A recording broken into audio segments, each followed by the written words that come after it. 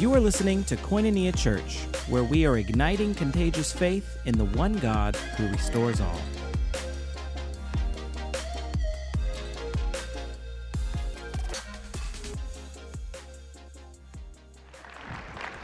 Good morning.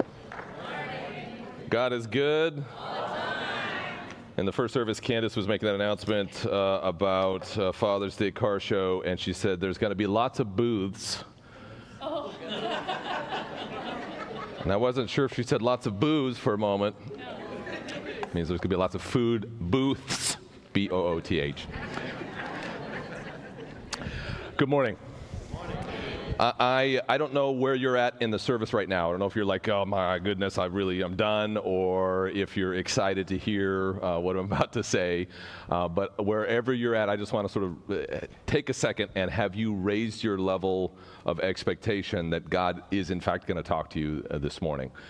Because I'm up here, but I'm up here simply as someone who desires to encourage you and to speak to you from the Lord. And what I'm going to talk about today is very simple, but it's going to encourage you no matter if you're new to the faith, if you're exploring and not so sure about Christ, or if you've been in the house for a long time. Today is for you. And so it's not that I'm going to bring you something great. It's because we're coming to the Master, to the King of Kings, and He's the one that always meets anyone who wants to meet with Him. So I just want to encourage you, just sort of say, God, would you speak to me this morning? Would you open up my heart? Would you prepare? Whatever you have, I want it. Just kind of say that to Him in your heart this morning. I love being a part of this church. Koinonia is a neat church. God is doing some really incredible things, as He always does, but it's a sweet season right now. There's no doubt that there's some neat things that are happening specifically right now in Koinonia that God is doing. And church is interesting because in every service on a Sunday morning, there's people that are here like every week. There's people that are here because they're visiting families and they're kind of coming through. And you just never, it's so interesting, you never really know who's in service on any given Sunday. And so you should never take for granted who's sitting around you and who's in the house. You should always have this expectation that God, He wants to use you to encourage other people. He wants you to use your smile. He sees you in this moment, in this place. I heard a story just recently about a young lady who was in service. She was the only time she was in service at Koinonia. She was a foreign exchange student. She was getting ready to go back home to the country she came from. Didn't believe in the Lord. She's an atheist. And she went on Saturday night, got invited to go to a sleepover at a friend's house. And at that friend's house, it was the rule that if you came over on Saturday night for the sleepover, you had to go to church the next morning. And they said, okay, well, fine, we'll do that. So they came to church, the group came to church, and this young lady, something just touched her heart. The Lord just ministered to her. And on the way home, I think it was on the way to the airport as this person went to drop this person off to go back to their home country. They began to cry, and she led her to the Lord because she needed it. And you just never know. You never know how God's going to use you, your words, the people that are in front of you. Parents, don't underestimate the importance of your words to your kids, the moments that you have with them. Don't underestimate the moments you have with your coworkers. The people that are around us are really a gift from the Lord. And so if you're a Christ follower, don't go to sleep because God wants to use you. And you never know when those moments are going to be. You never know when those moments of opportunity are, but he will always surprise you with His goodness and how He'll use you. Let me just tell you a couple of things before I get into the message today. I want to invite you out to prayer on Friday mornings. We meet here in the house for all church prayer at 6:30 a.m. on Fridays. And you might say, oh, wow, would you please not mention that again, 6:30 a.m. I'm reminding you because you forgot. I'm reminding you because you want to pretend like it doesn't happen. I'm reminding you because it is summertime, and so for many of us that does mean a schedule change. And so for a lot of you who are parents, it means your morning time is actually a little bit freer, and you can leave those kids sleeping in their beds, and you can actually come and pray with us. And you will be surprised if you have not attended. You will be surprised at how wonderful wonderful it is just to meet with the Lord. If you set aside that little time, that 60 minutes, it flies by. We have a little worship, which is always incredible, and then we have a time of prayer. And every single time, even when I go feeling like, man, I just got to do this again, I don't feel like it. Every single time, there's something that happens when you go to meet with the Lord that at the end of the time you go, thank God that I spent this time. And so I just want to encourage you, if you're hungry, if you want to press into the Lord, if you're feeling like, hey, I need to stir myself up, I need to press in a little bit, that's a wonderful way to do it. It's a wonderful way to learn how to pray, to begin to build a prayer habit. So come out on any Friday morning, 6:30 a.m. Some people come and they have to leave early because they have work and things, so just feel free to drop in and you will enjoy yourself. Secondly, I want to let you know that next week, Pastor Ricky Hemme, who is the pastor of South Valley Community Church, is going to be here preaching. I'm going to be preaching at his church, so we're going to sort of change pulpits. We joke, our joke is, we have to switch pulpits every once in a while because we have to go say hi to the people that used to be in our church. They're over at another church. So Pastor Ricky will be here next week. It's going to be a great time, but I just want to ask you, he's a Baptist guy. So in Baptist churches, there's not a lot of noise. So I want you guys to make a lot of noise next week, all right? You talk back at him, you sort of really cheer, give him the amens, give him the applause. He won't know what to do with it. So see if you can throw him off his game next week. You'll really enjoy it. It's gonna be a great time as Pastor Ricky is here. Okay, let me talk to you this morning about being a disciple. I want to talk to you about the life of a disciple. Whether you're new to the faith or whether you've been following Christ for 50 years, I believe this message, though it's very simple, is going to challenge you and it's going to encourage you this morning. Because we are not, as followers of Jesus, we are not, and we say this all the time, but I just want you to think about it for a second. We're not in a religion, we're in a relationship with Jesus Christ. And the thing is that we make the mistake over and over again of falling back into religion, of falling back into tradition. And we constantly struggle with this cultural Christianity that ends up being about the way that we behave and talk and the people that we hang around with, and not really about a relationship with Jesus Christ. And Christianity is not a set of beliefs that you just believe. It's not a set of values that you hold. It's not a set of things that you do. Christianity is 100% about following Jesus Christ. And it's about the relationship that we have with Him. And it's so critical for us to understand what it means to follow Jesus, what it means to be a disciple. And that's what I'm going to talk to you about today. Jesus says in Matthew chapter 4, verse 19, He says, "Follow me," speaking to His disciples, "follow me, and I will make you fishers of men." He says, follow me. Would you say, follow me? Follow me. Follow me, and I will make you fishers of men. Now, the question for us, of course, is what does it mean to follow Jesus? Does it mean you have to show up to church on Sunday? Does it mean you have to dress a certain way? Does it mean you have to say certain words? I mean, we get really good about a lot of things that are external to our faith, but following Jesus is not about all of those things. It's about an in-depth relationship with the Master. And so I want to talk to you about understanding this morning what it is that being a disciple means and how we can be a disciple. If you want to follow along in your notes, I have, as always, put the notes digitally. You can get to them through the Church Center app. You'll have all the verses. You'll have the PDF. You can send it to you if you want to do that. For those of you that like to study afterwards, there's almost always more material than we're able to go through on a Sunday morning. And so I encourage you to follow along in that way. You can also, there are pieces of paper in the seat backs in front of you designed for you to take notes. I just want to tell you, if you look like you take notes, if you take a pen and scribble, everybody else will think you're really paying attention. So I encourage you to do that because you'll really then impress the people around you, because that's really what it's all about, is we're just trying to fake everybody else out. If you're not going to take notes, don't write it down. It's okay. It's okay. All right. Follow me, Jesus says, and I will make you fishers of men. When Jesus says, follow me, He is inviting His disciples into a specific kind of relationship. And it's different than I think many times what we understand as what he might mean by follow me. I think sometimes when we think about discipleship, we think about following Jesus. We think about the model of someone going to a teacher and sitting in a class and learning things. And that's probably as close of an understanding as we have of what being a disciple means. But when you go back to the ancient Near East, in the time when Jesus was speaking 2,000 years ago, when he said to his disciples, "Follow me," he was saying something very specific. He was not saying, "I'm going to teach you a few things to believe." He was not saying, "I'm just going to teach you a different style of life." He was actually inviting them into the kind of relationship that meant they were committed to actually follow him and give themselves to him. And so when he said, "Follow me," basically they said, well, they quit their job and they turned and they began to follow the rabbi Jesus. And they had this even saying of that they wanted to be covered in the dust of the rabbi.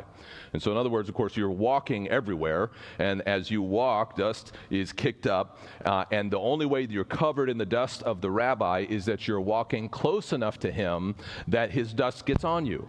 And I don't know why my mic is making noise, but maybe somebody hand me a different mic if it keeps making noise. If you're not following closely enough to Jesus, then you're never going to actually be changed and transformed and actually begin to look like him. You have the same dust that's on him, and that's how you want to get it on you. Okay, mic change. Okay, so if you're taking notes, here's number one. Discipleship is a call to follow Jesus. Discipleship is a call to follow Jesus. This is what it says in the Amplified Version, Matthew 4:19. He said to them, "Follow me," and this is what the Amplified Version adds so that we understand what that means. "As my disciples, accepting me as your master and teacher, and walking the same path of life that I walk, and I will make you fishers of men." Now, he says, "Follow me as my disciples." Right, so in other words, disciples, they follow the master so closely, they're listening to what he says, they're looking at what he does, so that they can say and do the things that he says. They're actually, their whole goal is to look like the master, to think like the master. And so the goal at the end of the discipleship process is that the student looks like the teacher in this discipleship process. And rabbis would have teachers, they'd have students, they would sit around, they would listen to the teacher's wisdom.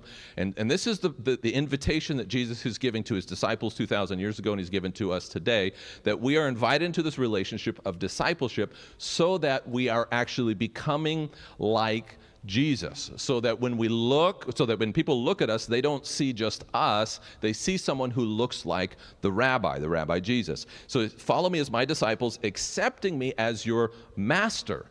So in other words, we are slaves. We are not just volunteers. We're not just here when it is convenient for us. We are actually now in a relationship of commitment that we don't get to walk away from whenever it's inconvenient for us to follow Jesus. What he says, we do. Where he goes, we go. There's not a question because he's our master. He's our teacher, and we're walking the same path of life that he is walking. So this relationship that I'm talking to you about is not just about learning something. It's not just about getting a little bit more knowledge. It's actually about becoming something.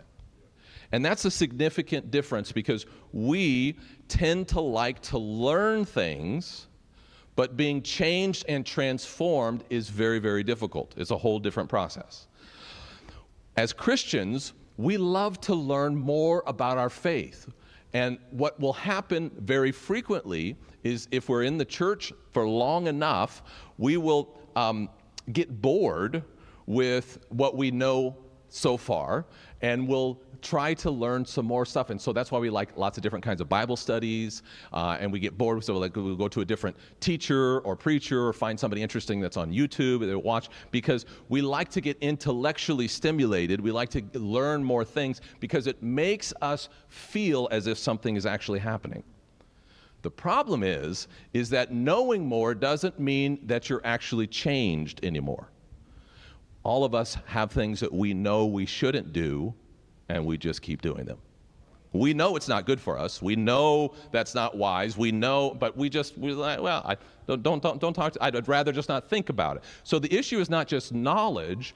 The issue is, what do you do with the knowledge? And being a disciple of Jesus means being so close to him, not just that you know about him, not just that you know what he sounds like, not just that you learn the Christian words. You don't need to impress anybody with Christian words. The question is what you're consuming of him? Are you eating the bread of life to the point where it's getting inside of you and it's beginning to change you from the inside out? So there's a transformation process that's happening, because a disciple is actually changing. And so Jesus is saying, hey, listen, I don't just want to teach you more, I want to change you. I don't want to leave you the same way. I actually want you to confront the deep parts of who you are, and the only way to do that is to go beyond head knowledge and actually go to a place of transformation. But head knowledge is easy. Head knowledge is impressive, right? Head knowledge is something that we can all get a hold of, but when we're actually going to grow and to learn is when we go to another level. And it's easy to say you know something until you've actually been in that situation and been tested. Some years ago, one of our kids, my wife and I, one of our kids was in a major medical issue. We were in the PICU, in the Pediatric Intensive Care Unit, for a couple of weeks. And we didn't know if he was going to live or die. Many of you in the church prayed for us during that season. It was a traumatic moment. In that moment, and I'm a pastor at that time, right? And so as a pastor, I have been at the bedside of people who were losing kids, who lost kids. I've been at the bedside of people who were dying. I've been in the room when people died, prayed through that, all that. So, but isn't it a whole different experience when it's your kid that's there in the bed, the child is broken, you don't know if he's going to live or die, and you start to go, what am I going to do with this? And it was in that moment that then we were tested as to the knowledge that I had about experiencing that thing now turned to a knowledge of actually having experienced that thing. And I discovered that there is, in fact, a grace in that moment. There is, in fact, God's presence that's available in that moment, that in the worst moment of your life, that God can actually show up. He will show up, and he will shelter you, and he will walk you through, and he will be with you no matter what. Now, I can say that with confidence today because I've been through that. I know that. So when you talk to me and I pray for you, I come from a level of experience that I didn't have just a week before that. But standing in that was also a test. It was a test of whether or not I actually believed what I said I believed. As a pastor, it's really easy to say, God bless you, God be with you, God will never leave you, God won't forsake you. That's really easy for me to say to you. But now when you're dealing with that in your own life, you go, well, wait a second, where's God? Well, did he leave me? Well, why did this happen to my kid? You know, and we begin to so transformation is when we have what comes out of us in that moment is what Jesus actually would want to come out of us. And it's when in the crises of life, when we walk through the valley of the shadow of death, that we begin to discover whether we have been transformed or not. Many of you are familiar with this verse. You've heard it quoted before, Matthew chapter 11, verse 28. Jesus says, "Come to me, all you who are weary and burdened, and I will give you rest." We talk about leaving your burdens at the foot of the cross, right? That's kind of where that comes from this verse. Come to me, Jesus says, anybody who's weary and heavy burdened, and I will give you rest. And then he says this interesting thing, take my yoke upon you and learn from me. For I am gentle and humble in heart, and you will find rest for your souls. Now, that yoke that he talks about is an instrument that's used to train ox. I have a picture of one that they're going to put up here, and you see it. This is kind of like an ancient tool that was used, that they would put the heads of oxen in each of those, and they would yoke them. In other words, they would tie them together so that they couldn't move independently, so that they were united together. And what they would actually do is they would take a mature and trained ox, and they would put him with a young ox and lock them together in this yoke so that the mature ox, so the young ox didn't have any choice. Mature ox know what to do. It's time to plow. We're going to plow. The young ox just gets dragged wherever the mature ox says. Okay, we're going to do it. We're going to go this way. And we're going to go straight. Nope, we're going to turn left. And the young ox goes, I don't want to turn left. Too bad. We're going left, right? And because the yoke locks you into a relationship with the master, with the one that's more trained, and it produces an experience that oftentimes is uncomfortable because it's a time of training. It's a time of transformation. Over a period of time, over a period of months and years, that young ox learns how to function, learns, oh, we're supposed to be plowing. Oh, we're supposed to be listening to the guy behind that's directing us. Oh, we have a job to do. And before you know it, the young ox then becomes the mature ox that can train someone else. It's interesting that when you measure how much an ox can pull, a trained mature ox by himself can pull about 5,000 pounds. A young ox can pull about 2,000 pounds. So that would be 7,000 pounds if you combine them together. But the reality is when you combine the two together, yoked together, they can pull 10,000 pounds. So it's not just an addition, it's a multiplication. So when Jesus says, listen, this is how you're going to discover what it means for me to carry your burdens. This is how you're going to discover how to get through life with success. This is how you're going to actually encounter me in the midst of the valley of the shadow of death. He says, take my yoke upon you. Now, in other words, get into a relationship with me where it's no longer about what you want, where you want to go, what you want to do, what you want to say. That's no longer up to you. What Jesus is offering to us is for us to be his disciples, is for us to be in a master-slave relationship where he turns his head, we turn our head. We don't say, oh, I don't know about that, Lord. We just say, yes, sir. Because now we're in a relationship of he's the master, he knows best, and because we have not been trained, we don't know what's right. Because we have not been trained, we cannot trust our instincts. Because we have not been trained, what feels right to us is often the exact opposite of what we should do. And so he says, no, take my yoke upon you, and what you'll discover is we'll be able together to do so much more. We'll be able to actually accomplish the purpose that I have in your life and for your betterment. And in that process, you will become mature. And what ends up happening with a mature, a pair of oxen that are mature, they each can carry 5,000 pounds. Independently, together they can carry 15,000 pounds. So this multiplication thing happens as we're in relationship, this discipleship process with Jesus. So what we're doing is we're following him, we're imitating him, we're seeking to be like him. You remember some years ago it was popular to have the WWJD bracelets, right? Nobody can sell them anymore. They're available for about $0.25 because they're not popular anymore. You guys can laugh at that. It's okay. I know it wasn't that funny, but see, we're practicing here for Pastor Ricky Hemme next week. You guys are so quiet. It's like, just get a little bit engaged here. It's going to be okay. WWJD bracelets, right? What would Jesus do? And everybody's going, what would Jesus do? And the reason we ask what would Jesus do is because ultimately, he's the one that has the answers. He always has the right instincts. He always has the right answer. And so being in a discipleship relationship with Jesus means that we're following him so closely that whatever he says, we're going to do it. Wherever he goes, we're going to go. We have exchanged our preferences. We have exchanged our future. We have exchanged our life for his life. It's the life exchange. His death for us. And so now he died in our place. Now we step and we say, Lord, thank you for that. Everything that you desire in my life, I'm giving to you, and I'm going to now give you everything and follow you as closely as I can. So the first thing that we need to know about discipleship is it's about following Jesus.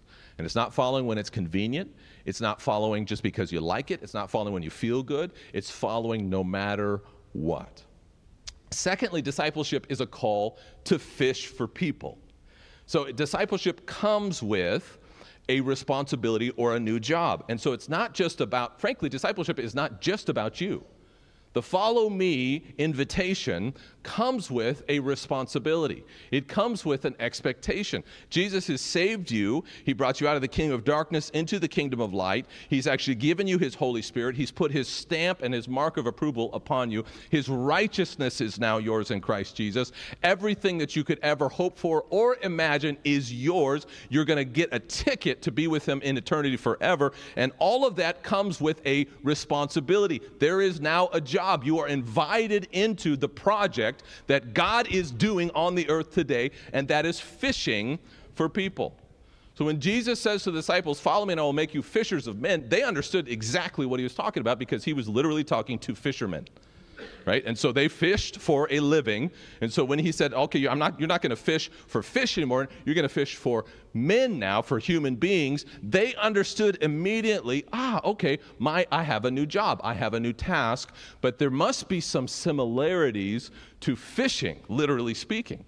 And what they knew is that if you're going to fish for fish, you better give the fish what they want when they want it. It does no good to offer fish meals that they're not interested in eating.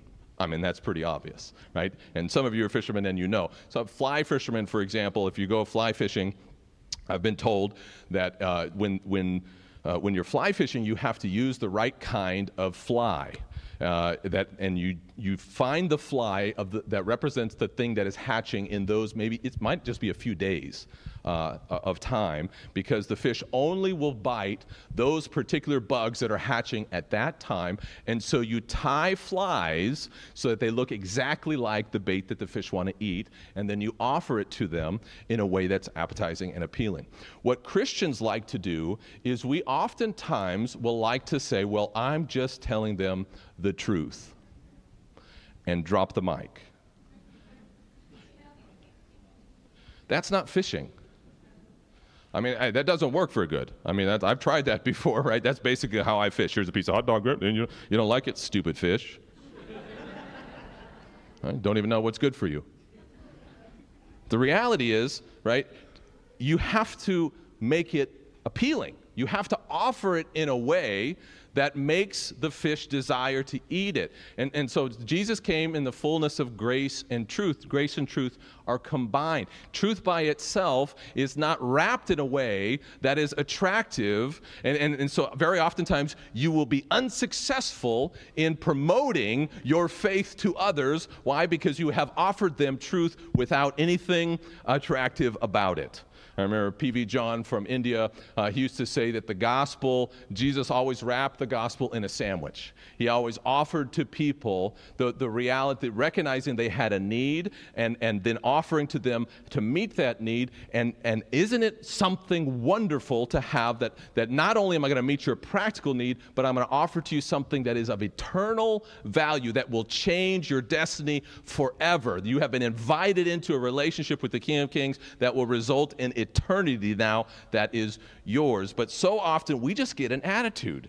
And instead of being willing to learn the skill of fishing for our friends and for our neighbors, we either just give up completely and never share our faith, or we think we're doing good just because we tell them what they need to know.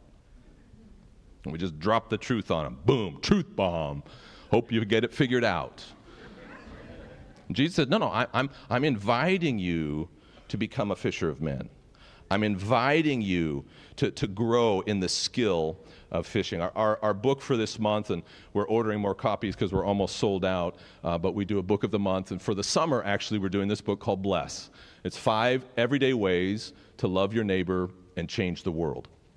And this book is essentially about the idea of how we as followers of Christ are designed to be a blessing to the world. That's our primary job. Our primary job is to be a blessing to others. And if you begin to understand that you are designed to be a blessing to others, you begin to pray into that. You begin to pray for your unsaved friends and neighbors and family, those people that are the people that you know that are around you, and you begin to build a relationship with them, and your goal is to be a blessing to them. What you'll discover is that God will give you opportunities to share your faith. He will actually open the door. So many times we feel so much pressure. When somebody like me says you have to share your faith because Jesus tells us to make us fishers of men, we feel so much, well, how am I going to do that? I don't know what to say. I'm just going to feel, I don't have the answers. I feel so stupid. I feel so, and so we're frozen and we're unable to move forward. And this is like, hey, remember, this thing that Jesus called us into is powered, first of all, by the Holy Spirit. It's not powered by how smart you are. It's not powered by how good a witness you are, a testimony you are. It's powered by the power of the Holy Spirit. And if you begin to engage the Holy Spirit in prayer for friends and neighbors, you begin to see those relationships as ones of value, and you begin to pour into them life and goodness, you'll be surprised at how when you move into spiritual conversations and arenas, that the Lord has set it up for you. That he has actually put things into play already, and we just get to be a part of it. Because we don't save anybody to begin with. We don't do the work to begin with. But if we're not a part of the process, if we're not doing what we need to do, if we're not being fishers, then we're going to miss the opportunity. And I just, confession time, the reason we're reading this book is because this pastor needs to be better at this. I suck at this. I can't say that word. I stink at this.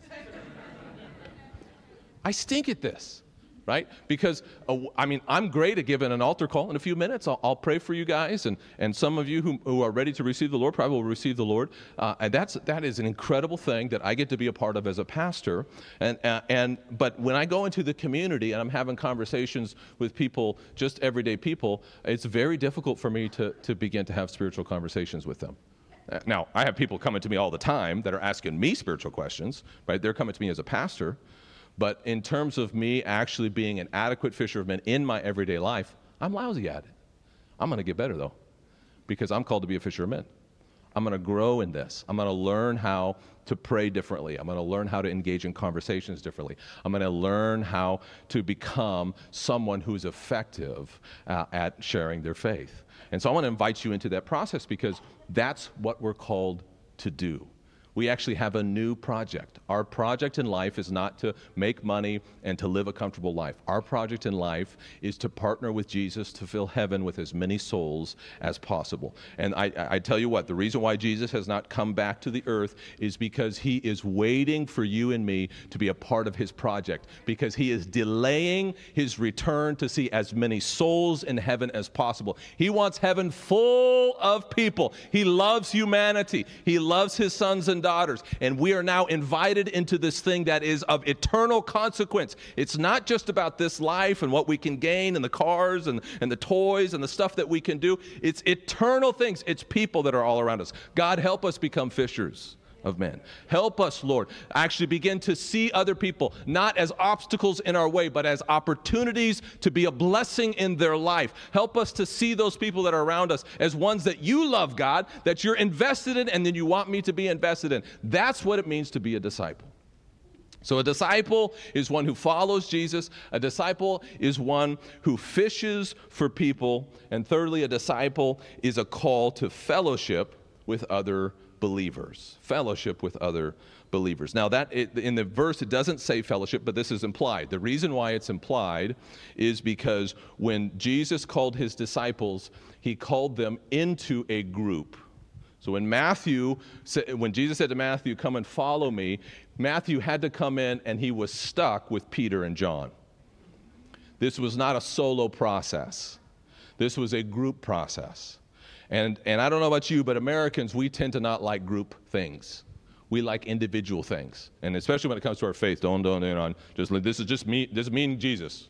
I got my own faith. I don't want to talk about it. I don't want to be with other people. This is just me and the Lord. But the reality is that discipleship is and always has been a group project.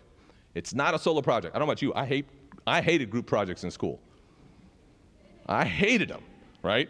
Because you got to be with these people, half of them are not going to do their work, and then Andrew's going to do the work, but a group project is what we're invited into in this relationship with Jesus. We don't get to do this by ourselves. It is designed actually to be something that forces you into relationship. And I don't know if you have noticed, but there are a lot of weird people at Koinonia. I don't know if you have noticed. When you get in a small group, right? And we just talked about small groups this morning. We're always saying small groups are important because small groups are one of the most important ways you can grow in your faith. You get into a group. You will get into a small group, you will meet some weird people. You'll think, man, I don't know about that person. I actually, frankly, I don't know that I like that person. That person rubs me the wrong way. That person always has the right thing to say to really tick me off. I mean, it's amazing how the church is full of people that really are odd and strange, and they're ones that you wouldn't pick to hang out with. And that's exactly why you're supposed to hang out with them. Because Jesus is invested in actually changing you. There's a reason they rub you the wrong way. You got some stuff that you need to deal with.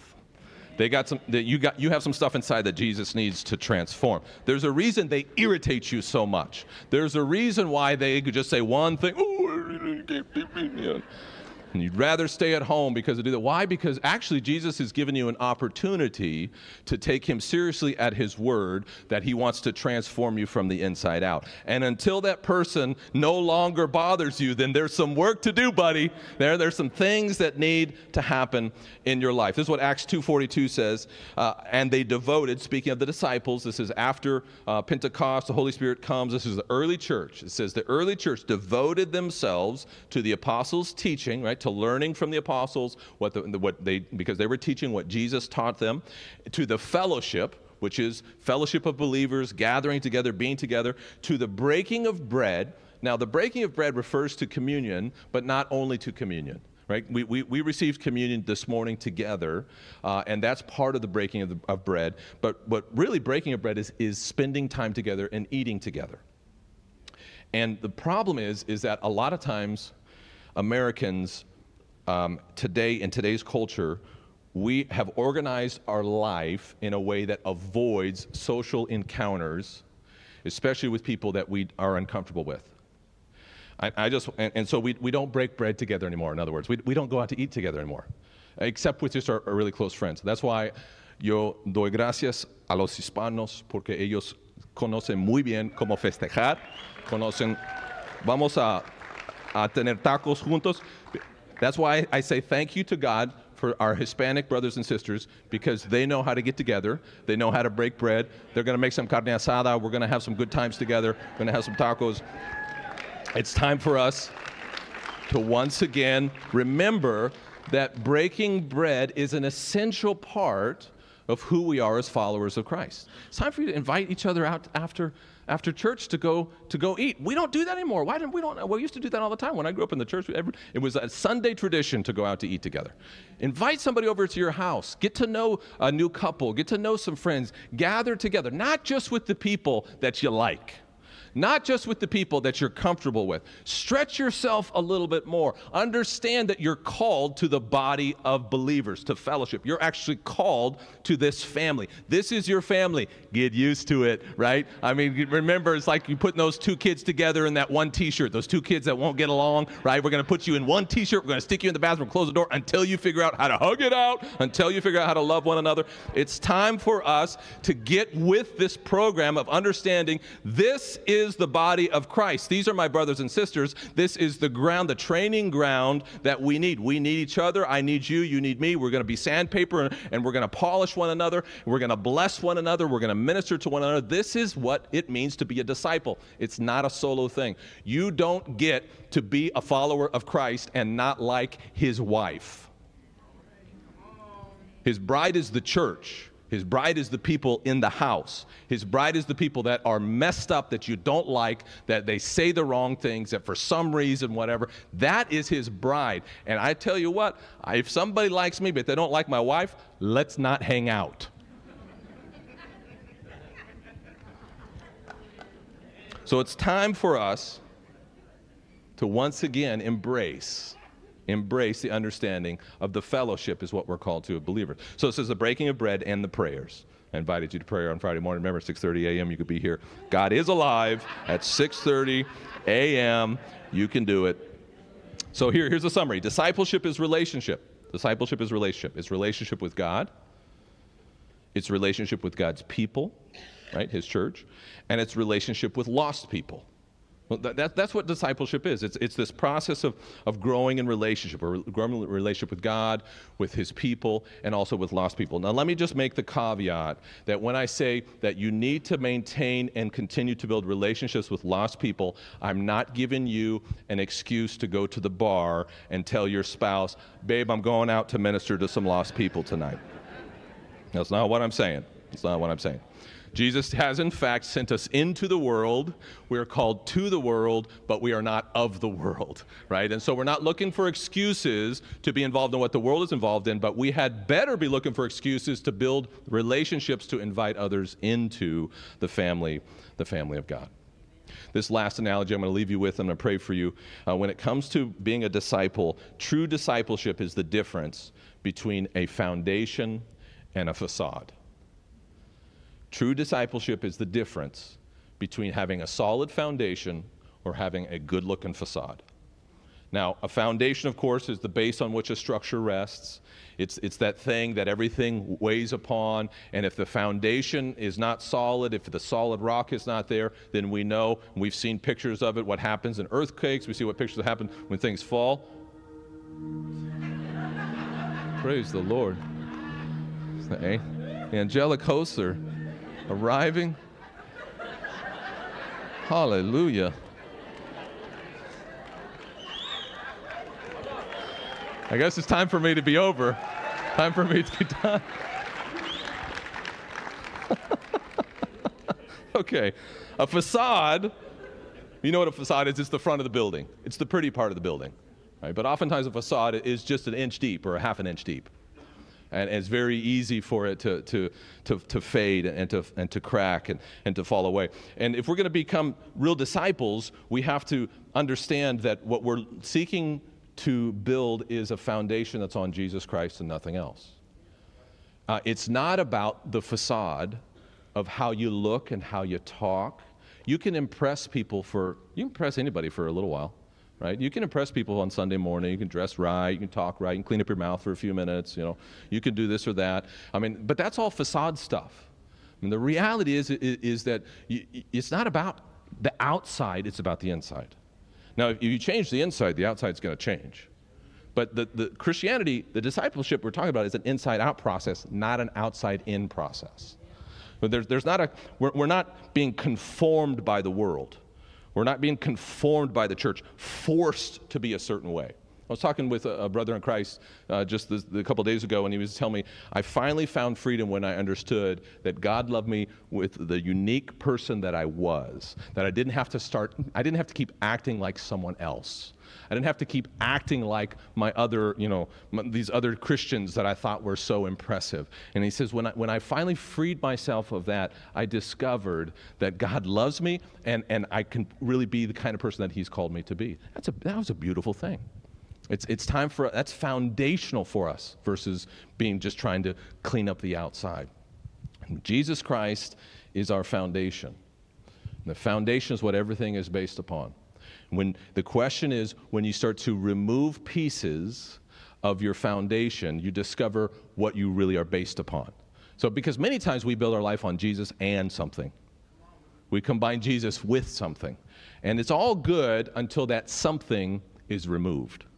It's all good until that something is taken away. Now, I might think Jesus is my foundation, but when I hit rough water, then I really discover if he's my foundation or not. I've seen people who've been in the church following Christ for years and years and years, from what I would think a true disciple and putting their whole faith in Jesus Christ, and seen them go through difficult situations. I remember a person lost everything financially. It so shook their faith that even to this day they're not sure whether or not God loves them, whether or not God is real, what's going on. Somehow they got twisted and combined financial security with Jesus. And we do that all the time. There's things in our life.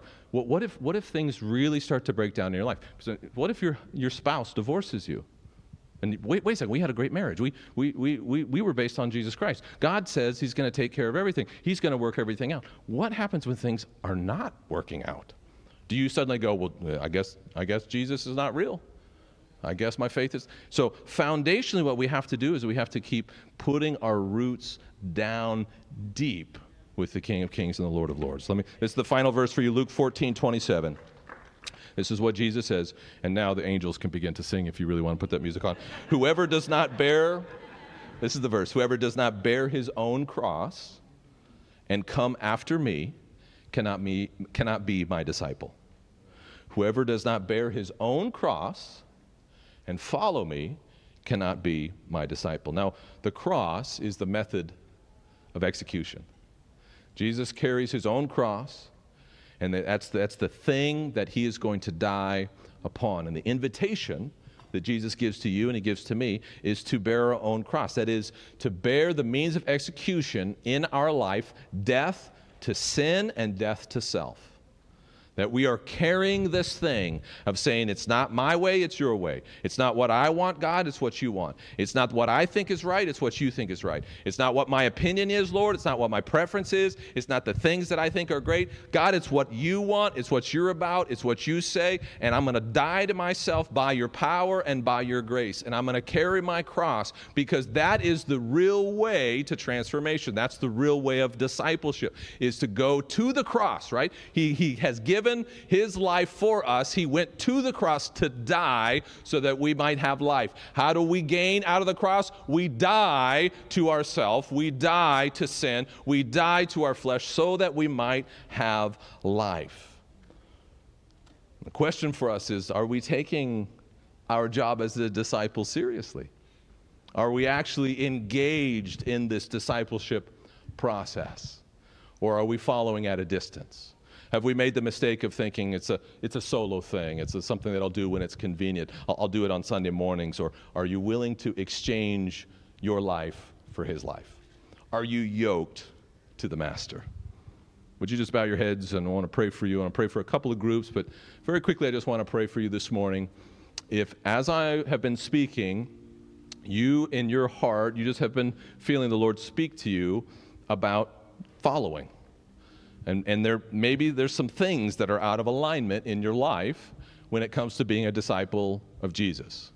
Maybe there's some things that you've been doing or that you've been involved in. There's some things that you've been holding on to. There's some unforgiveness that you've been willing to let go of. There's some disobedience that you have continued to grasp. And today the invitation is simply to agree with the Lord and say, yes, Lord, I'm going to deal with that. Yes, Lord, I'm going to deal with that. I was talking with somebody recently. The Lord spoke to them about getting some stuff out of their house that they needed, that was in their house that they needed to get rid of. I mean, it was valuable, it was worth money, but they knew it was not of God. And the Lord was telling them, it wasn't a man, the Lord was telling them, get rid of it. What is it that the Lord desires from you this morning? What is he asking you when he says, follow me? Maybe it's about sharing your faith seriously. Maybe it's about walking away from a relationship that's not right so that you can be in full relationship with him. Whatever that is this morning, I just want to pray for you. If you just raise your hand, if that's the Lord speaking to you, if he's spoken to you, you're saying, and by raising your hand, you're saying, yeah, Lord, I'm hearing you. I'm going to walk more closely. I'm going to say yes. I'm going to be obedient, Lord. I'm saying yes to that thing that you're asking me to do. Lord, for every hand that's raised right now, in the name of Jesus, we just ask that you would, by your power and by your grace, enable them to continue to say yes to you. Enable them, Lord, enable us to walk more closely to you, to give the things up that we need to give up, to do the thing that is difficult that you're asking us to do. Lord, we just pray by the power of your Spirit that you would make us able to do the things that you've called us to do, to carry the cross that you've called us to carry. Lord, for every disciple even that's raising their hand, Lord, we just pray that you would inspire them to look more and more like you. In the name of Jesus. We'll just go ahead and put your hands down just for a moment. I want to pray for one more group. Keep your heads bowed, if you would, and your eyes closed. If you're here and you don't follow Jesus, if you're not a disciple of Christ, and you know that that's true, but you want to be, you're saying, you know what? I've never given, I even maybe didn't have that understanding of what it meant to be a disciple, being yoked to Jesus. But today I am stepping into that. I want that. I want freedom. I want to walk in a new way. I want transformation. I want the bread of life to be my portion. If that's you and you want to say yes to that today, I want to pray for you. And so I just want you to raise your hand so I can do that. If there's anyone here today that needs to make that decision, I see that hand. Just raise those hands up high so I can see them. Yes, yes. You're saying, yes, I need to be a disciple. I need to follow. I'm making a decision today. Jesus, would you save me? Would you take me and put your yoke upon me? Would you begin now to build this thing into me of transformation and new life? Yes, I see those hands. Go ahead and put those hands down just for a second. One more group I'm going to ask. If you have been away from the Lord and you've been walking on your own way, you know that you're a prodigal. You know what that means. You've walked away from the Lord and done your own thing. But today, he's calling you back, and you're saying, yep, I'm going to come back, Lord. Would you raise your hand? You just say, I'm coming back. Anybody here? Yep. I'm coming back. Awesome. Everyone stand up to your feet. I want to pray for those that have raised their hand this morning. And I'm going to invite you, if you raise your hand to be a disciple for the first time or to come back to Christ, I'm going to invite you just to come down right here because we want to pray for you. And I've got some prayer teams that are going to come and pray for you. But this is an important thing because what we're talking about is a life exchange. Just come right now if you would. A life exchange where you're giving your life for his life. And you're saying, I want to be yoked to Jesus. I'm walking away by his power, by his grace from the old life, and I'm coming into the new life. Yeah, come on down. Come on down right here, guys. As they do that, I just want to ask you, and we do this often, if you would turn to your neighbor and would you say to them, seriously speaking, not bullying, do you need to go down? If so, I'll go with you. And then make your way down if they do. Go ahead and ask. Go ahead and ask.